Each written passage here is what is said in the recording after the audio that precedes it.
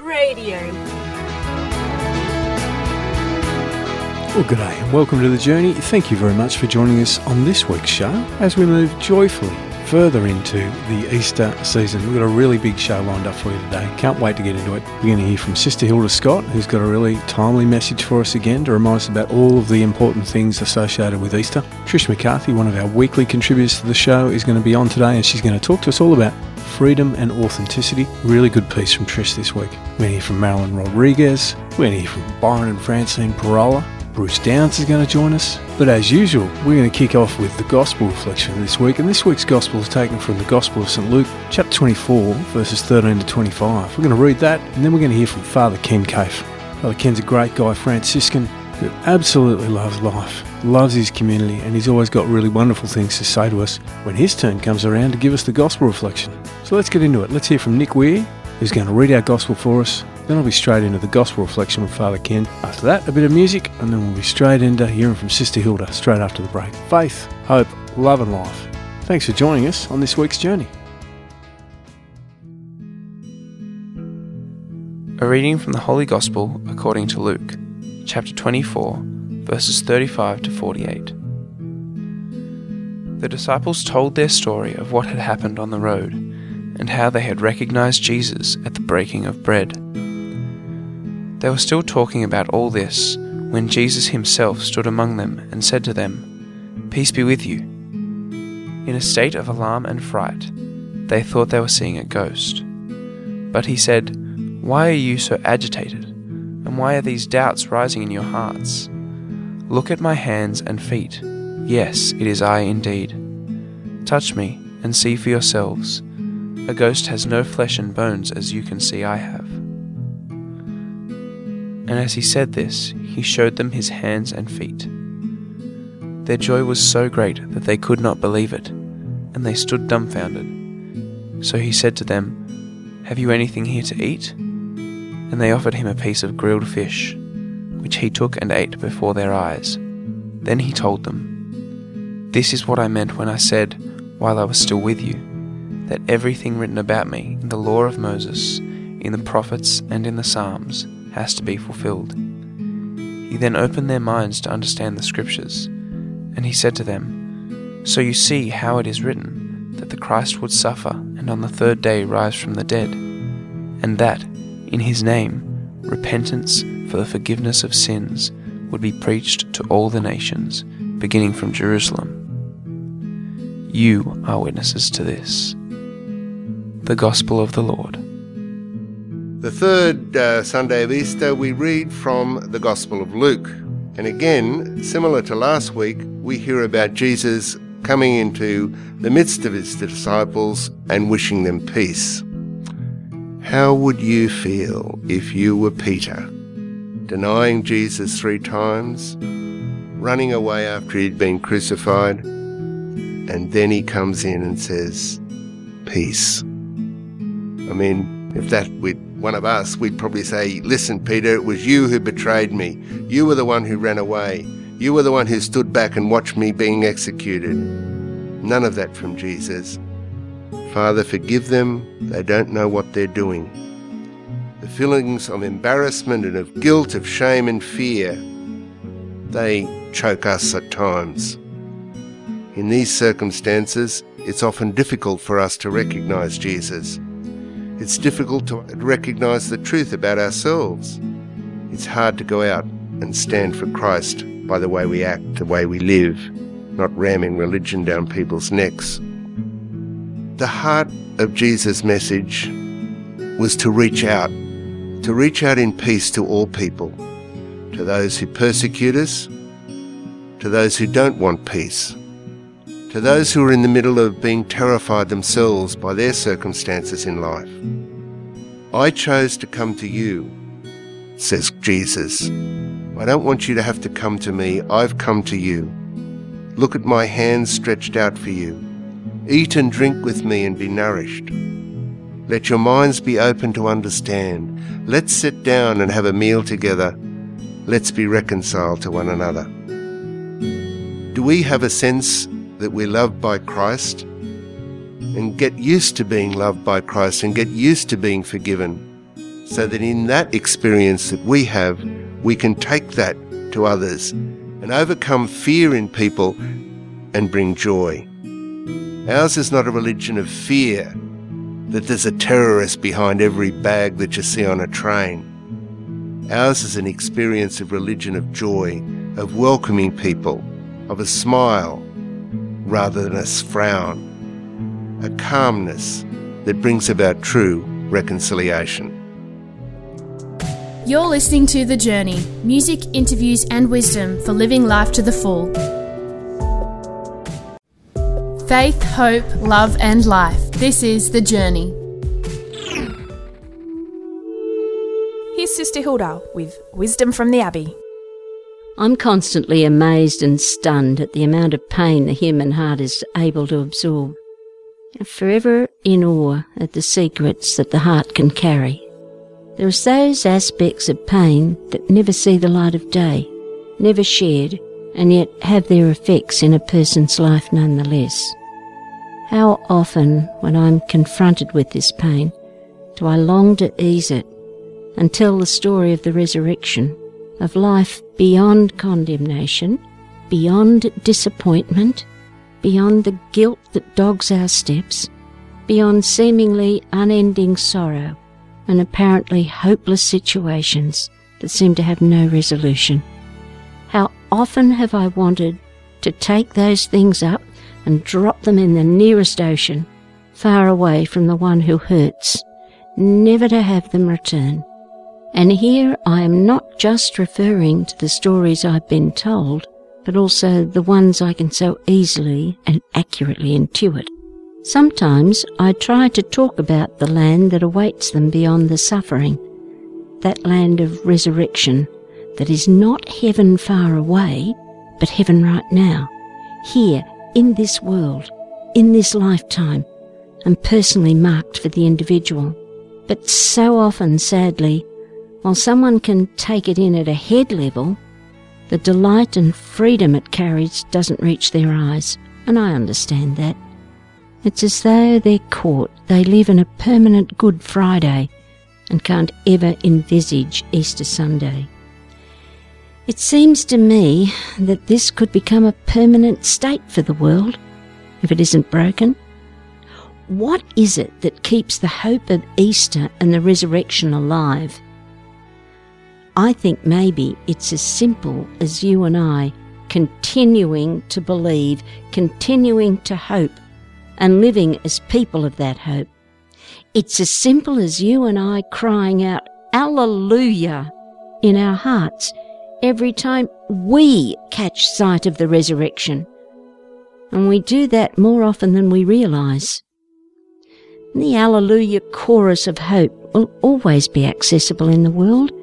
It'll never die out, and will continue to enable the light to pass into the eyes and hearts of those who can't believe in resurrection. There is a true story told of an incident in a concentration camp during the Second World War. It was Easter Sunday, and the prisoners were assembled as they were every day. One of the prisoners asked the commandant if he could address the prisoners. Incredibly, the commandant agreed. But he said, "You can only use 3 words." So he did. The prisoner mounted the shift podium, so often used for messages of utter cruelty, and he simply said, "Christ is risen." The prisoners responded, "Alleluia." Hope was spoken, and the prisoners heard it. Imagine what that did for their beaten spirits. Imagine what it would do for the beaten spirits of this world if every day you and I too call out, "Christ is risen. Alleluia."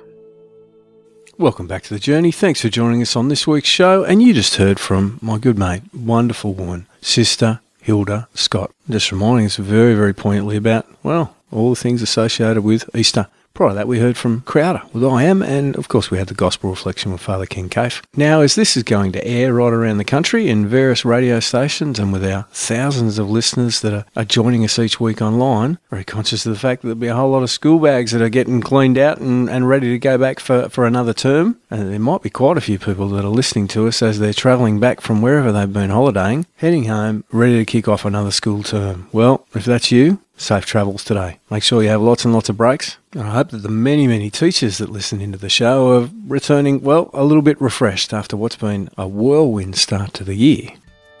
And now it's time for Milk and Honey with Trish McCarthy. As I sat watching the ocean the other day, I saw a young girl run down to the sand with great excitement. She stood for a moment, collecting her thoughts, then exploded into an expressive movement of her own unique dance. I was captivated by two things that spoke to me: the young girl's freedom and her ability to be authentically true to herself. That freedom was reflected in her lack of concern for judgment of others. She had a dance within her that demanded expression, completely absorbed in the moment of flow. It was creative, unique, beautiful, dimensional, dynamic and real. That realness and authenticity of character was the other thing that struck me. When we are authentic, being who we are created to be, fully alive and free from fear, it is then that we have the most positive influence on those around us. No matter who we are, where we have been, what our past entails or where we're headed, others are looking for someone to point the way to freedom and fullness of life. Never underestimate the impact you have on people and the visible sign you are of God's presence in this world, indicating that freedom and hope are available here and now. Spend some time this week giving yourself permission to be free and authentic in your time with yourself and interactions with others. Allow that symbolic dance or song or meal or random act of kindness or whatever is uniquely you to burst forth with no restrictions. Become fully alive and in tune with your true self, and in doing so, make known the God who loves us and is alive and present in you. Together on the journey, faith, hope and love for life in all its fullness.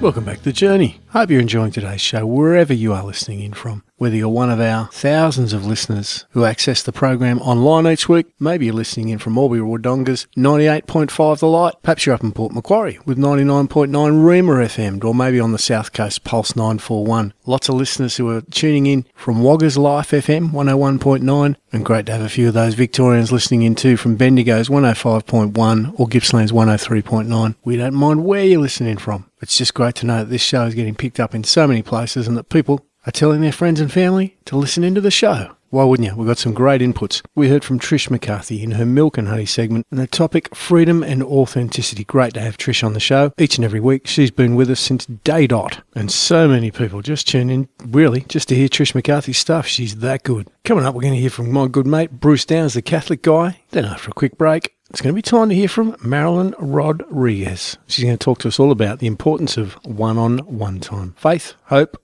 love and life. Thanks for joining us on The Journey. And now, inspiring you to dream, here's Bruce Downs, the Catholic guy. In school, we learned about facts. We memorised mathematical facts. We learned laws of nature in science. We considered the facts of history. Our parents taught us what was reasonable and sensible when it came to living. Yet, as much as we base our everyday lives on facts, on evidence, on good sense, we know that when it comes to the greatest things in life, facts and good sense have very little bearing. The audacity of a great inventor is that he believes he can build something which up to this point is impossible to create. The audacity of great writers is that they believe they can write an original idea, something that the more sensible among us would say is impossible, for there's nothing new under the sun. The audacity of every great love story is that the couple can make their love work even against all the impossible odds. Yes, even our faith, for all the evidence and logic and reasonableness underneath it, at its very core is quite impossible. Are not miracles by their nature impossible? When things are impossible, there is no amount of good sense, logic or evidence that makes them possible, except for the audacious belief that the impossible can be made into the possible. All great things that we create start with the impossible. Yes, most people will say that believing the impossible will make you quite mad. But maybe the best place to start today would be to believe something impossible, to contradict some logic, to dispose of some good sense, and to make the impossible possible. Jesus called us to live an impossible life, but with Him it is possible to be more than we can be all by ourselves. Why don't you go out today and be a person who lives the impossible? Why don't you join me at thecatholicguy.com? You're listening to The Journey, great Christian radio for the whole family. With advice on peaceful parenting, here's Marilyn Rodriguez. Hi, I'm Marilyn Rodriguez and you're listening to The Peaceful Parent. Last weekend I needed to get a few last-minute things at the shops to get ready for my sister's wedding. My eldest daughter still needed a dress, and my other daughter needed shoes to go with the dress she already had. Our weekend was relatively uncluttered, so I decided to take them separately, one on the Saturday and the other on the Sunday, and use the trips as an opportunity for some one-on-one time with each child. Well, it was awesome. Both girls hugely enjoyed their separate afternoons out with their mum to go shopping and grab an ice cream. They were so grateful to have my complete attention, which they normally have to share with younger siblings, and we covered topics of conversation that I often can't give adequate time to at home. Times like these with our kids are some of the best things about being a parent. They help us to stay connected with our children and give them memories that will help them later. Research has shown that when parents spend at least 1 hour of special time with their child each week, listening, affirming and showing affection, it can even improve their child's brain development by increasing the size of the hippocampus, the part in the brain which deals with cognition. It's not easy to create one-on-one time with each child when we have 2 or more children, but with some creative thinking it's possible to do it and do it often. For example, we can use the time that another child spends in an activity. I sometimes play or go for a walk with my 4-year-old, or 2 of his older siblings are in their swimming lessons. We can take one child with us when we go out shopping or on another errand and build some fun into it. At home we can choose one child to do a chore with us that he or she enjoys, like baking or gardening, and to make sure the other kids are occupied with something else. If you're a parent, I hope you enjoy your one-on-one time with your child this week. You're listening to The Journey, great Christian radio for the whole family. Mrs. Marilyn Rodriguez. She's an absolute gem, Marilyn, and it's great to have her on the show so regularly. This week she was talking to us about the importance of one-on-one time. Marilyn's in high demand right around the country for her absolute pearls of wisdom and guidance, particularly in family life and raising kids, and so it's great to have her on the show. Thanks, Marilyn, for your input this week. Prior to the break, as we said, we had Bruce Downs, the Catholic guy. Faith, hope, love and life. Thanks for listening in to The Journey. And now with their tips for vibrant marriages and family life, here's Byron and Francine Parola with Smart Loving. Today we're talking about how to help a struggling marriage. We've all been in that situation. A friend or relative confides in us that they're having some marriage trouble. We want to help, but knowing what to do that is genuinely helpful is tricky. Here are a few tips to keep in mind. Firstly, listen. Use your best listening skills. Give your full attention. Validate their thoughts, emotions, and the needs expressed. Point 2. Balance. While it's important for your friend to have a safe place to air their grievances, it's generally not helpful for them to have a rant session with the both of you getting stuck into the absent spouse. Try to keep some balance. Let them voice their grievances, but also encourage them to think about it from their spouse's side also. Thirdly, professional help. Encourage them to get some quality counselling. Someone skilled in representing the interests of the marriage and who will work to save that marriage. Point 4. Marriage education. Surprisingly, marriage education is often as effective as counselling in helping couples to restore or reset their relationship. In fact, the intensive nature of many of these courses, for example over a weekend, can help couples break through an impasse and re-establish connection. In addition, sometimes one spouse won't go to counselling, but they will consider a marriage education class. And finally, pray for them. So often we overlook the power of prayer to bring real change into a situation. Holding this couple in your prayer intentions is a gift you can always give, and praying with one or both spouses is especially powerful and can sometimes be the most effective intervention. Most marriages that end in divorce are not abusive, violent or seriously dysfunctional.